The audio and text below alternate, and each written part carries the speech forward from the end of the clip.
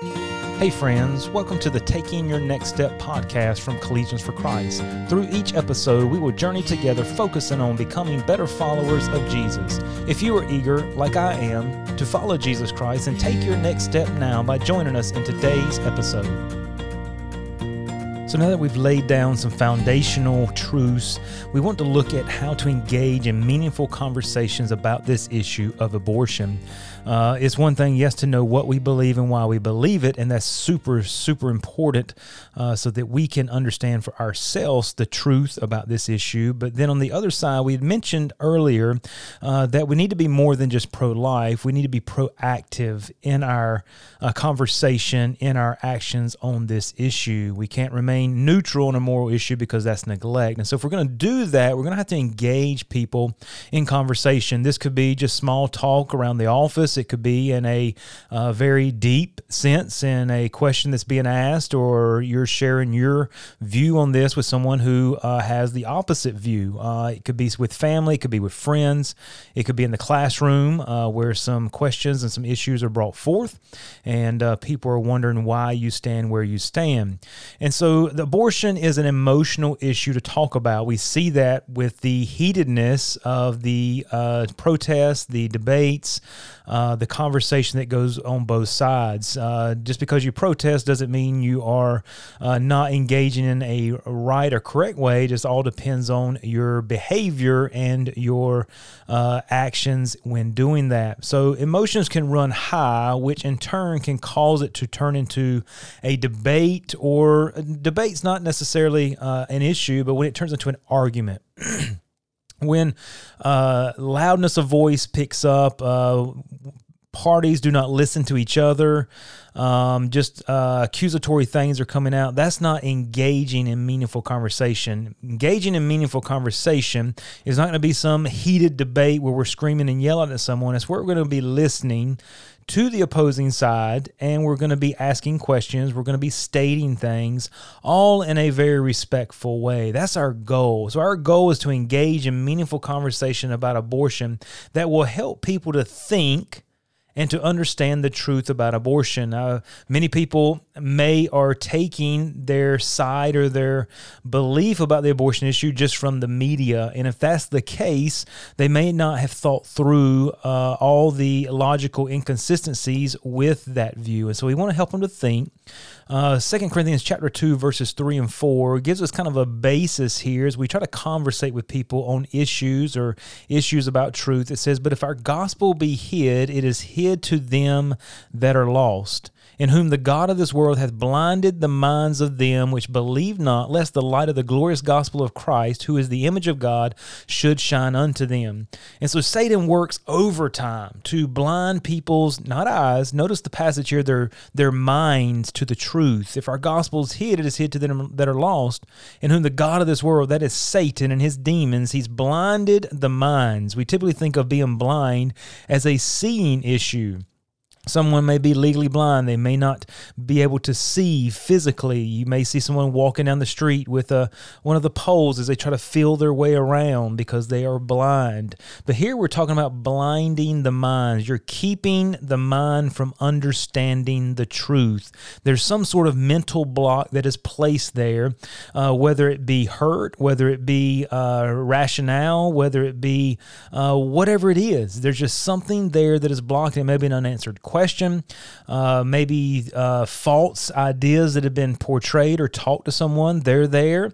And so when it's there, it blinds the mind, lest the light of the glorious gospel, lest the truth about this issue should shine in unto them. And so our goal is to do this, is to identify what the mental blocker is or mental blockers, and then to remove the mental blocker. And so sometimes your conversation, you may not win them over to your viewpoint, your view of the truth, but you may leave them thinking victory. You may hear them say, "I never thought about it like that. I never thought about that. That's a great point." That is victory. I'm going to read you a lengthy quote here in a moment. I'll go ahead and read it now, about how people change their mind. William Rusher, he talks about the painful process of a change of mind in his book, How to Win Arguments More Often Than Not. It's a little lengthy, but just bear with me here just for a moment. It's 2 paragraphs. Nobody, when confronted with a really devastating argument against something in which he has hitherto deeply believed, slaps himself on the thigh and shouts, "By gosh, I never thought of that." On the contrary, the blow will be resented. Very often it will be sustained in obstinate silence. The ego needs time to marshal its defenses, either to try to restore the toppled idol or to come to terms with the toppling, or at the very least to regain its own shattered composure. So what's he saying? When you have, even you understand this, maybe even if a biblical perception you have is wrong and you've held it, maybe you've held it since a child, you don't just quickly say, "Oh, I was wrong," and move on. More than likely, it takes a little bit of time for you to process it, for you to change your mind. He goes on to say this: "It is precisely then, however, in the silent weeks or months after the argument, when perhaps no one else is present, and the defeated arguer confronts only himself in the recollection of his defeat, that the argument may truly be said to be won. Because then, if ever, is when the loser of the argument will tacitly abandon his former position. He may never admit to having changed his mind at all, but at the very least he will have rearranged his mental furniture to ensure that he does not hereafter sit so often or so heavily on that all too demonstrably fragile chair." And so what we're saying here is, when we're talking to people about emotional topics, it can be other than abortion, and people have deep-rooted beliefs in it. Sometimes it's not just one answer to a question or just a 5-minute conversation and you sway them. Sometimes it works that way. God's wisdom, God's power, but sometimes there's too many mental blocks, and we must tear those down.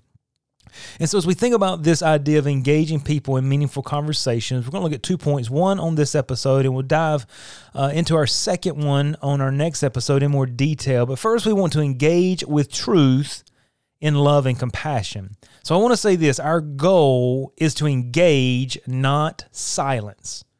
Too many times, you and I as believers, because we possess the truth, we just want to silence the other person. Shut up, you're wrong, listen to me, that's all that needs to be said. This is going to get us nowhere. Imagine someone treating you like that. What you have to say is irrelevant. You're wrong. You're an idiot. Shut up. This is right. And listen to me. You think they're going to accept you? I'm saying, you think you're going to accept what they have to say? Absolutely not. Even if they're right, your walls are going to go up and you're going to say, "Get out of here. I'm not even going to listen to you because you've not respected me." So remember, our goal is to engage, not to silence, right? Don't go toe-to-toe with people. Find common ground and learn to dialogue shoulder to shoulder. Many times we see in Scripture that Paul, he reasoned, he disputed, he persuaded people. Even that word dispute is not what you and I think of. We would think of maybe a domestic dispute where two people are screaming and arguing. That word dispute is where we get our word dialogue from. And so when Paul was disputing, the idea is there he was answering questions, he was portraying and giving truth with the idea of taking someone with a wrong belief over to his correct or truthful belief through the persuasion of dialogue. And so he used those tactics often in Scripture. He disputed, he reasoned, he persuaded. What does that mean? He's using meaningful conversation, and Paul told us to do it in truth. I'm saying to do it in love and compassion. So our goal is to engage, not silence. Think about that when you're witnessing to someone. Think about that when you're answering questions.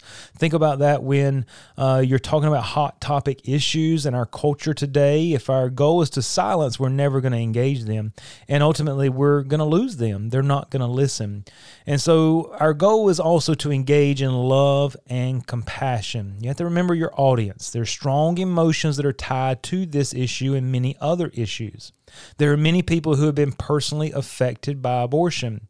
If you remember one of our previous episodes, we found out that 70% of women who have had an abortion would identify as a Christian.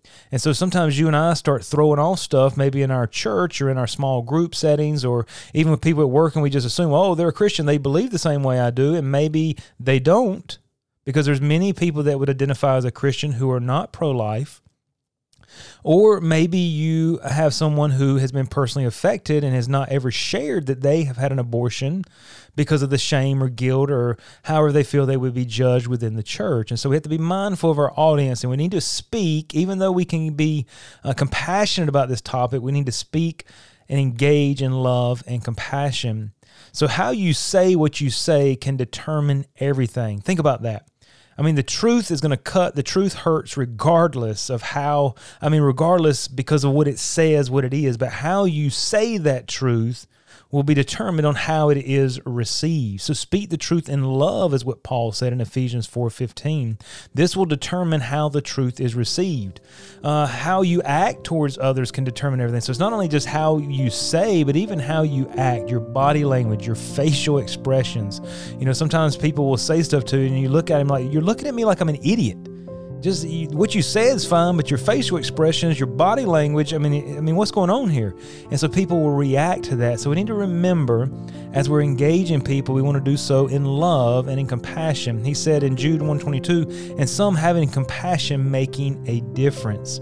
So having compassion, what is compassion? It's simply love and action towards that person, regardless of their belief, could be the one thing that makes the difference. So our goal here is to engage people in meaningful conversations. You say, practically speaking, how are we going to do that? Yes, love and compassion. I get that. We're going to talk about engaging them with logical reasoning, engaging them with questions, and then dragging in the toddler. We're going to talk about that. Scott Klusendorf brings that forth in his book, and it's a very powerful tool that you can use as you talk to people to try to get them to think through the situation. So we'll look at that on our next episode. Thank you for taking the time to listen. If this podcast has been helpful to you, please share it with a friend or subscribe to stay up to date on the latest episodes. You can connect with Collegians for Christ online for more information and resources at cfccampusministry.com.